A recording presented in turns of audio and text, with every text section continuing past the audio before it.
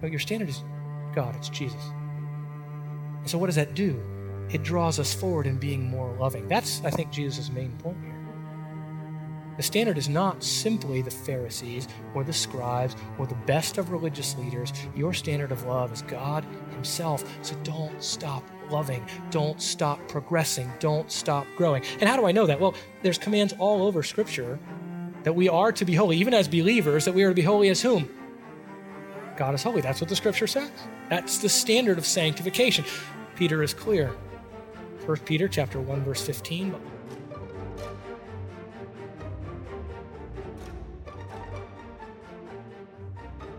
Hello and welcome again to Grace Maryville Weekly, which is a podcast ministry of Grace Community Church located in downtown Maryville, Tennessee. The sermon you are about to hear is a part of a sermon series presented by Pastor Chris Reiser from the book of Matthew. Pastor Chris has sought to demonstrate that Jesus is the King, which is the overall theme of the book of Matthew. It is our goal to provide messages on Monday and Friday weekly from the pulpit at Grace Community Church to equip the saints for the work of ministry and to call everyone to repent and believe. Let's listen now as Pastor Chris works exegetically through the text.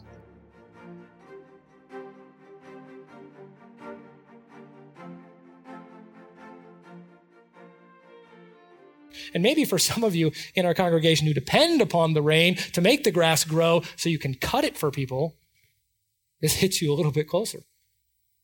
Yeah, God causes the rain to fall so that the unrighteous lawn service and the righteous lawn service can both mow the lawn and live and eat and play. Not just you, righteous mower of lawns, but also that company that constantly undercuts you in the bid. So, God loves righteous and unrighteous. And I would put it this way. It is not bare providence that causes the sun to warm the ground and the rain to refresh the crops of godless pagans. It is the beneficent love of God that does this. That is Jesus' whole point. It cannot be avoided. It cannot be dispersed with theology. His whole point is I'm loving them while they're living. They're on this earth. They're receiving the direct benefits of my love. It is safe and biblical to say that God's love is such that he looks for ways to righteously lavish it even on those who hate and reject him. Be careful of a theology that says all that God is doing in this world is looking for ways to judge the wicked. God's wrath is upon them. He will ultimately bring judgment to them, but he is also graciously loving them and providing them enjoyment while they live. This is what our text teaches, even though they hate him, and even for those who will never come to know him on this earth, because it is certain that all unrighteous people who receive sun and rain will not come to him. All do not repent and believe. And God actively loves them. Now, this is sometimes called common grace. I don't like the term because it sounds like, well, sounds like a byproduct. Just everybody kind of gets it. Well, this is special. It's a special love of God. Now, it's not the same love of God as he has for his elect. We'll talk about that in a minute. Those whom God has chosen from before the beginning of time, who respond to him in repentance and faith, that he directed and predetermined ahead of time, receive the special benefits of the electing love of God as his direct children. That's a wonderful and special thing, but it does not undo his special love on unbelievers that he doesn't have to give. It's common simply because it happens to all, I guess we could say. The idea of common grace is that, one, everyone receives the blessings of sun and rain and life and breath generally, and that God does not allow unbelievers to do all the evil they could. That is a great blessing, not only to us, but also to them. But it is a special grace of God. There's nothing ever common about God's grace or about his love. Because common sounds like accidental. It isn't accidental. Our text here says it's purposeful. He's showing his grace on them and loving them because he is love. And this is his nature. This is what he does. Again, I'll just put it this way. There's no accidental love of God. It is always purposeful. It has different ends. It has different means. It has different effects. But it is all the love of God because God is love. Now, how can God do this? This is because God can both hate and love sinners at the same time. Because again, I know resounding in your mind are a host of passages about how God hates sin and hates the sinner. He sends sinners to hell. So how does this work? Well, first, and we talked about this a little last week, God has a judicial, righteous hatred of sin and sinners because they violate his character and nature and because they reject his Son. And so Romans 1:18, for the wrath of God is revealed from heaven against all ungodliness and unrighteousness of men who suppress the truth in unrighteousness. That is, they reject God, and so therefore he has a holy hatred of their sin and of their character, as it were, as sinners, and so his wrath is upon them. Wrath is the holy hatred of God, the righteous hatred of God. We don't undo this by saying that he also loves them. He can do both. John 3:36, he who believes in the Son has eternal life. He who does not obey the Son will not see life, but the wrath of God abides on him. And so it is true that there is a hatred of God towards sin and the sinner that is being enacted even now. Romans 14:10 speaks of kind of the final, Revelation 14:10 speaks of the culmination of that. This speaks about those who take the mark of the beast, who are simply representative of those who abandon God and worship ultimately Satan at the end of the age.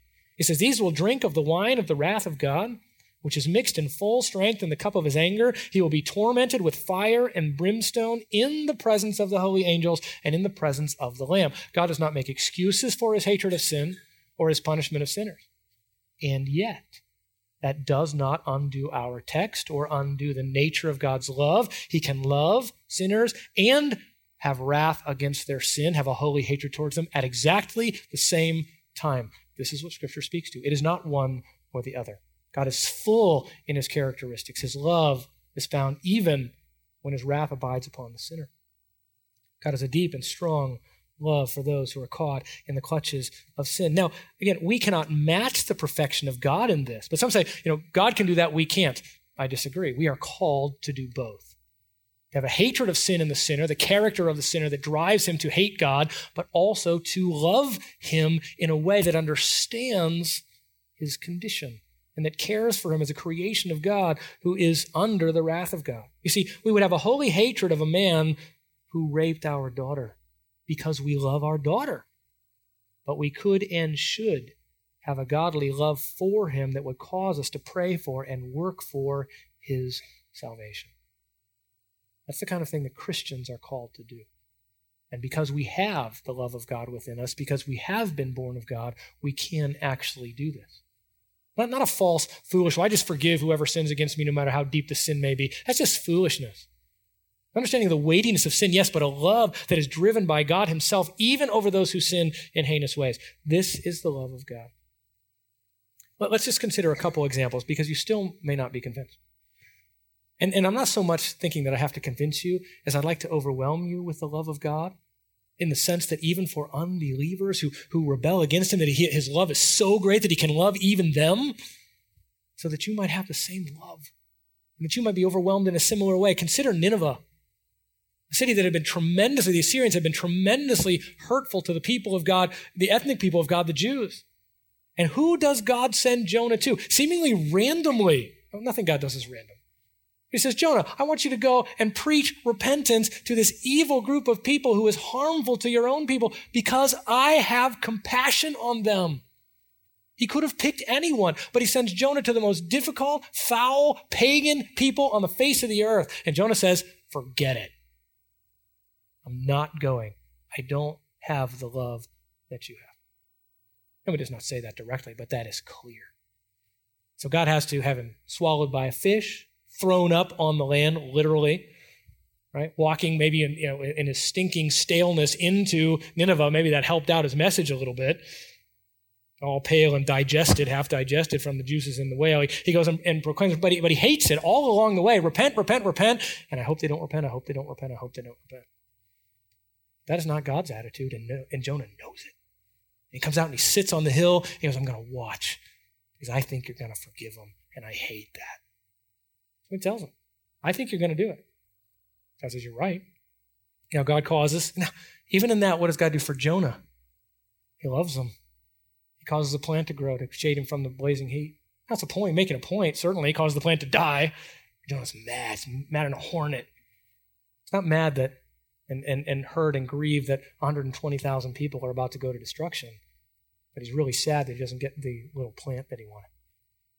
And God says this to him, then the Lord said, you had compassion on the plant for which you did not work and which you did not cause to grow, which came up overnight and perished overnight. Should I not have compassion? And please, don't read compassion as something less than love. People do that. It's like, I just had compassion. You didn't really love them. Are you kidding me? Compassion flows from love, always in Scripture. It says, I have compassion on this people. Should I not have compassion on Nineveh, the great city in which there are more than 120,000 persons who don't know the difference between their right and left hand? Maybe that was just even children that were there. And as well as many animals. What an amazing thought. God, even if he brings judgment, everybody dies and the animals perish as well. God loves his creation. We made that point last week. He says, Jonah, you don't even have a love, the same kind of love I have for Nineveh. Did everyone in Nineveh come to Christ when they repented? No. Did everyone in Nineveh benefit from God's gracious love that brought some to Christ? Yes, but just was simply good and gracious even to those who did not repent? Yes, they benefited. And Jonah would have none of it. Might we not have the same heart? Might we not be the same way? Shall I not have compassion? Now, there's many, many other examples in Scripture. Now, sometimes people will quickly say to me, but what about Esau? I mean, Romans 9, right? Jacob I love, but Esau I hated. See, there it is. If you're not elect of God, God hates you. There's a sense in which there's truth to that in God's judicial hatred of sinners, of which Esau was one, an unrepentant sinner. God had that righteous judicial hatred on him. And in that sense, Esau never ultimately came to God. He never repented. But do you know what God did for Esau while he lived? If you say the love of God is not extended on the earth, there's only hatred, he pours out his wrath. What did God do for Esau? Do you remember? He gave him a nation. He made him an entire nation. And in fact, when Israel was coming into the promised land, God says, don't mess with Esau, Deuteronomy 2:5. Don't provoke them. For I will not give you any of their land, even as little as a footstep, because I have given Mount Seir to Esau as a possession. He blessed Esau. He blessed his offspring. He blessed him as a nation. That is the love of God extended to even an unrepentant, unbelieving sinner. How about Ishmael? I mean, Ishmael really the epitome, the example in Scripture of the one who was not chosen, much as Esau was. Isaac was chosen. Esau was not unto salvation, a different kind of love, the electing love of God for those whom he has chosen. But Ishmael was given what? Also a great nation, promised by God, that God would bless him and strengthen him. Amazing. Because God loves even, as it were, the non-elect. He loves even those who are his enemies and remain his enemies. Remember, he loved all of us as his enemies when we came into the world. He continues to love enemies who do not come to him ever. As long as they are alive, that love is extended towards them. You remember Jesus. Now, is there anyone in Scripture who portrays the love of God for unbelievers better than Jesus? Who came and walked amongst unbelievers? He healed unbelievers. And I'm equating unbelievers with enemies at this point because, again, that's the primary meaning here. He healed them. He fed them. He blessed them in every way. It's clear that everyone that Jesus healed was not a believer. And in fact, probably the most clear place where this is found is when Jesus actually preaches to someone who totally rejects him to his face. That's the rich young ruler, remember. After the rich young ruler rejects him, he rests on his own self-righteousness. Jesus says, keep the commandments. The rich young ruler comes and says, how can I be saved? Keep the commandments. I've done that. I'm perfect in the eyes of the law. I don't need God. I don't need the Messiah. I just want you to tell me how I get into the kingdom.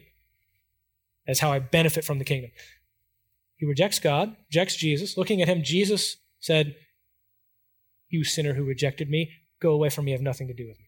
No, I didn't make you turn there, but you know that's not what it says. It says Jesus felt a love for him. He told him one thing you lack, go and sell all you possess and give to the poor, and you will have treasure in heaven, and come follow me. Did the rich young ruler do that? No. There's no indication anywhere in Scripture that he did. It said he went away sad. At that moment, he was directly rejecting God. And there are many such who did so. God can have multiple loves. And please let's remember that. He has a love for the sinner and a love for his children, those who believe in him through repentance and faith, those whom he has chosen from before the beginning of time. The love is not exactly the same, and it does not have the same effect, but it is still love. And you and I both know that this can happen. In regards, again, to the love of the sinner, and really finally here, Ezekiel 33:11, God says, say to them, as I live, declares the Lord God, I take no pleasure in the death of the wicked, but rather that the wicked turn from his way and live. Turn back from your evil ways. Why then will you die, O house of Israel? That loving call is extended to every one of us, to all who sin and fall. The call of God, the love of God extended in that way, that he hates the death of the wicked, that he calls on them to turn. Even though we know that those who do not receive the full weight of the punishment of sin. God has a love for the sinner and a love for the elect. Just as a human father, in addition to uniquely loving his own sons and daughters, has room in his heart for his neighbor's children, yes, even for all the children in the world, so also the Father in heaven, in addition to sustaining an altogether peculiar or unique relationship of tender concern and intimate fellowship towards those who, by grace, are his very own, he loves mankind in general. Can you sing, Jesus loves the little children, all the children of the world? You can, because he does. It does not mean he saves them all, but he loves them all. He also then has a special electing love for those who are his own. And God has allowed this, and again, this is something that we understand. We know that there are differing degrees, levels, and interactions of love. Scripture clearly portrays this, and we simply believe what Scripture says. We don't have to undo one for the other. It does not make the love of God for his children less when he loves those who do not become his children much, even though he loves us with a love that has greater effect and eternal impact. God loves with a particular love as well, says John MacArthur. It is a family love, the ultimate love of an eternal father for his children. It is the consummate love of a bridegroom for his bride. It is an eternal love that guarantees their salvation from sin and its ghastly penalty. That special love is reserved for believers alone. But limiting this saving, everlasting love to his chosen ones does not render God's compassion, mercy, goodness, and love for the rest of mankind insincere or meaningless. It is not, and we must not hold it out to be that way. One more example here. Again, MacArthur, he says, we know that Scripture presents different kinds of love. He says, I love my wife. That's in accord with Scripture, but clearly my love for my wife is superior both in excellence and in degree to my love for my neighbor. I chose my wife. I didn't choose my neighbor. I willingly brought my wife into my family to live with me for the rest of our lives. There's no reason to conclude that since I do not afford the same privilege to my neighbors, my love for them is not real and genuine. So we know this inherently. We see it in Scripture. Let us be careful never to deny it. And some of you are going, we didn't deny it. You're coming after us, but we didn't. Because none of us live this as we should. And when we lose sight of the greatness of God's love extended even to the unrepentant sinner, much less considering the love of God for the sinner who repents and his gracious work in his heart to save him for all of eternity, because we should be overwhelmed in both ways, pouring out then our love for enemy and friend, for neighbor and enemy, all in fullest degree, as we will see. So God has a love for the sinner and a love for the elect. They are both loves. They have different effect. They originated at different times, and ultimately they will end with different circumstances. Now, Jesus provides a contrast to the love, ultimately, of God, who loves even his enemy, and of believers who are to love their enemies as well. And the contrast is, again, simply to unbelievers. This is how God is. You're supposed to be like him. You're not supposed to be like the world. So stop acting like the world. Stop loving like the world does. So Jesus is being very practical here. You need to be like God in his love, and you need not to be like the sinners of the world, the pagans of the world, who love with a selfish, foolish, limited love. Your love is to be different. Verse 46. For if you love those who love you, what reward do you have? Do not even the tax collectors do the same? If you greet only your brothers, what more are you doing than others? Do not even the Gentiles do the same? So the contrast of love is a contrast, again, of God's true love flowing through the believer, and really what I would call the echoes of love, in essence, his love towards the unbeliever that lets him have any kind of love at all. That lets him be gracious to anyone at all. That withholds his sin and that he at least doesn't kill his best friends or harm them. That's the gracious love of God to an unbeliever. But that's the best they can do, is simply respond to people who love them. Greet those who greet them. Give to those who give back to them. That's an echo of the love of God, as it were. And we are to go far beyond that. He says, if you love those who love you, that's number one, there's no reward for that. Anybody can do that. And he uses a tax collector. He just goes to the bottom level of what would be considered by the Jews to be the worst sinner around. I mean, it'd be like saying a rapist in our day and age. It would. It would be that serious.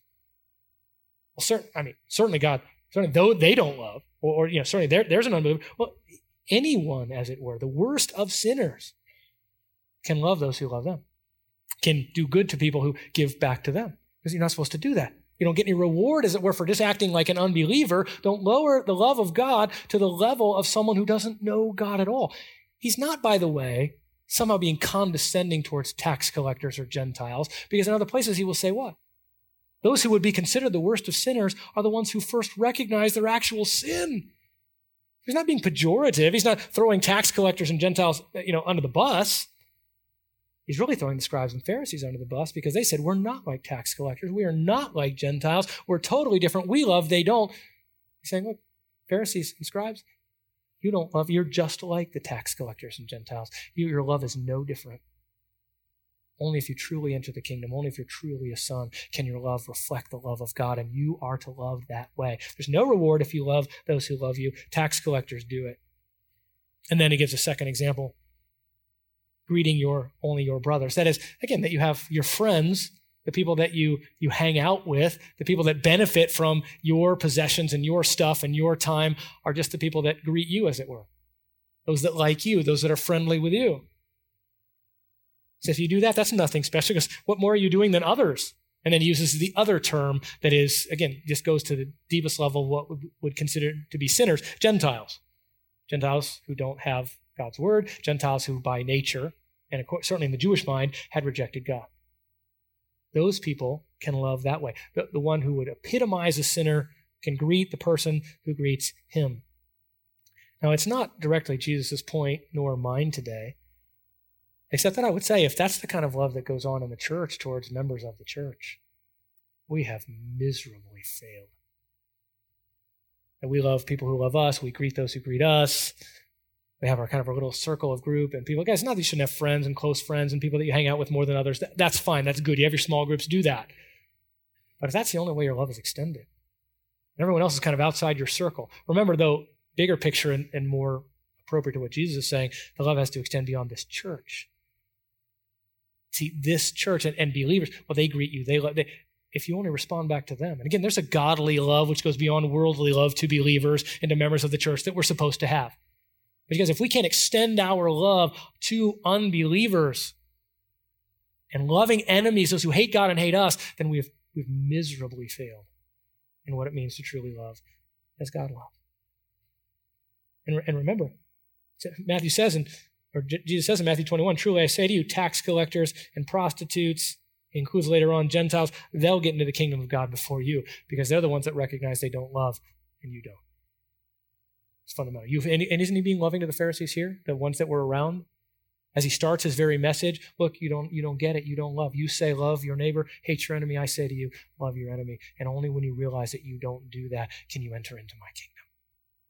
He was trying to get them to see the level of their unrighteousness and that we as kingdom citizens have to have a greater level. Okay, so final point. What's the level of our love? How much are you supposed to love? Get ready. Hold on to your seats. Put on your seatbelt. Here it comes. Maybe you should love as much as me. I don't know. I would not recommend that. I don't think that would be wise. Maybe you should love as much as John MacArthur. Now, some of you, he doesn't seem very loving. How about Joel Beakey? And was that a man who embodied love? It seems to me wonderful to be around him. Maybe he should be your litmus test. Well, no, it's going to have to go further than that. Let's look at our text. Therefore, if we're going to love like this, is what he's saying, you are to be pretty loving.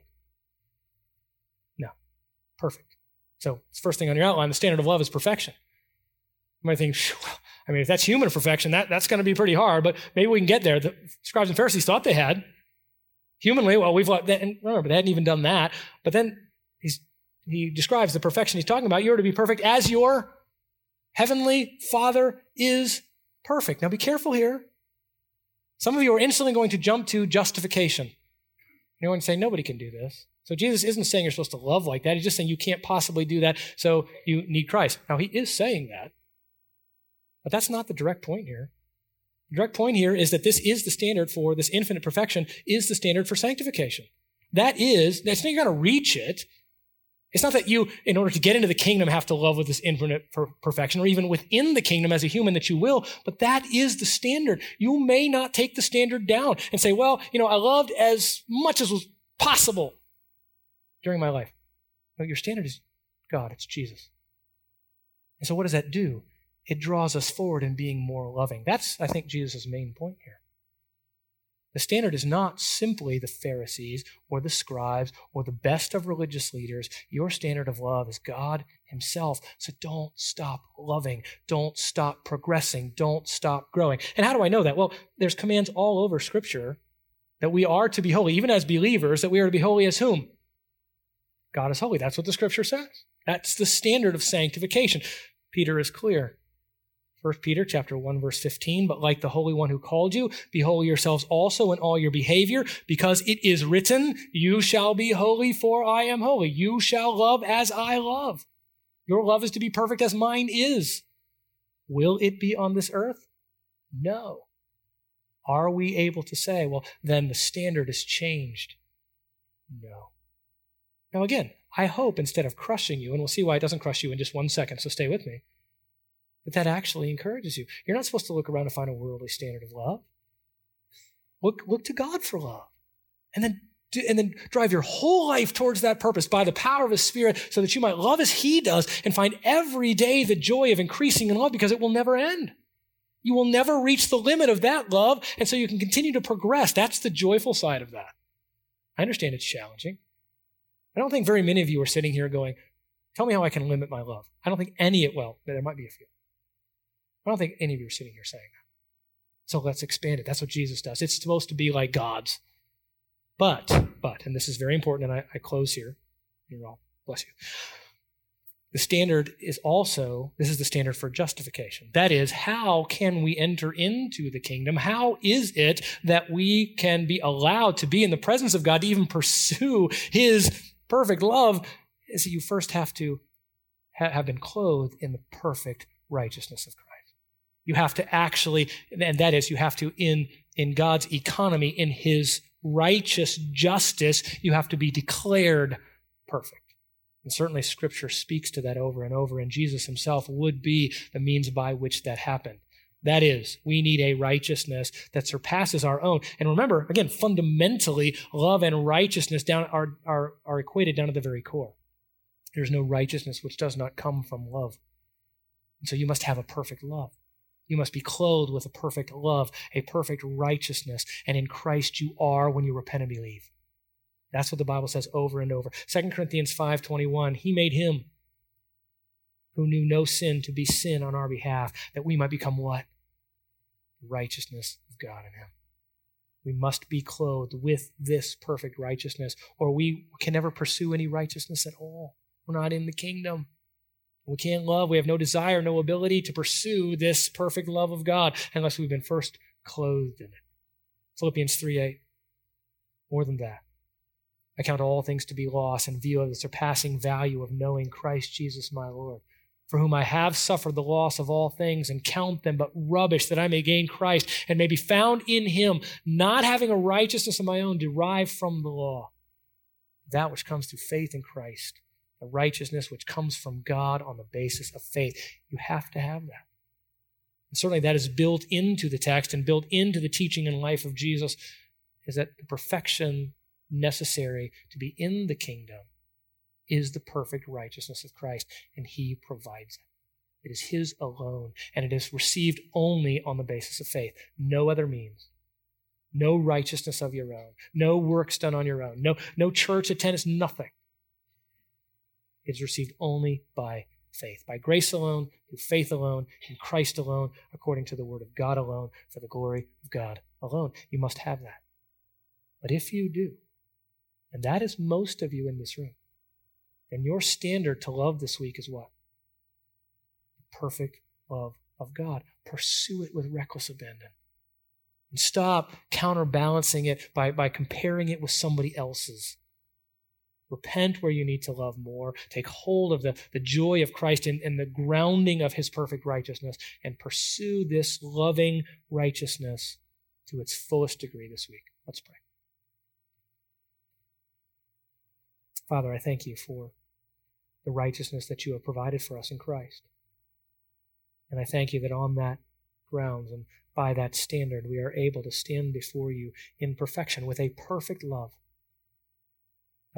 imputed to us on the basis of Christ's perfect love for you and for us.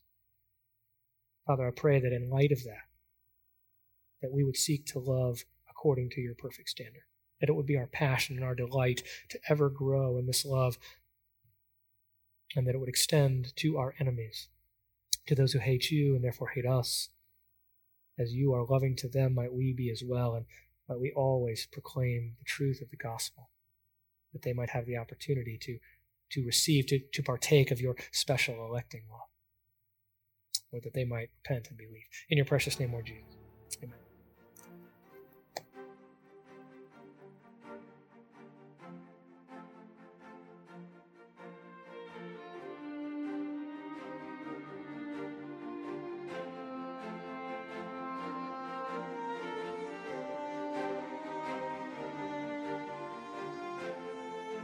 Thank you for joining us again on Grace Maryville Weekly. These messages are just a small collection of sermons that have been presented at Grace Community Church in downtown Maryville, Tennessee. If you would like to learn more about Grace Community Church, where Pastor Chris serves as an elder and pastor, please visit us online at gracemaryville.org. Again, that is gracemaryville.org. There, not only will you be able to find out more about the many ministries at Grace, but you will also be able to access a full audio archive of messages not only presented by Pastor Chris, but also messages presented to our women's ministry, youth ministry, and college-aged ministries, as well as the Sola and Essentials conferences hosted at Grace. We invite you to visit us online, and we hope that you will join us again next time as Pastor Chris continues to exegetically work through the book of Matthew. Until then, remember that Jesus is the King, and the time is fulfilled, and the kingdom of God is at hand. Repent and believe in the gospel of Jesus Christ.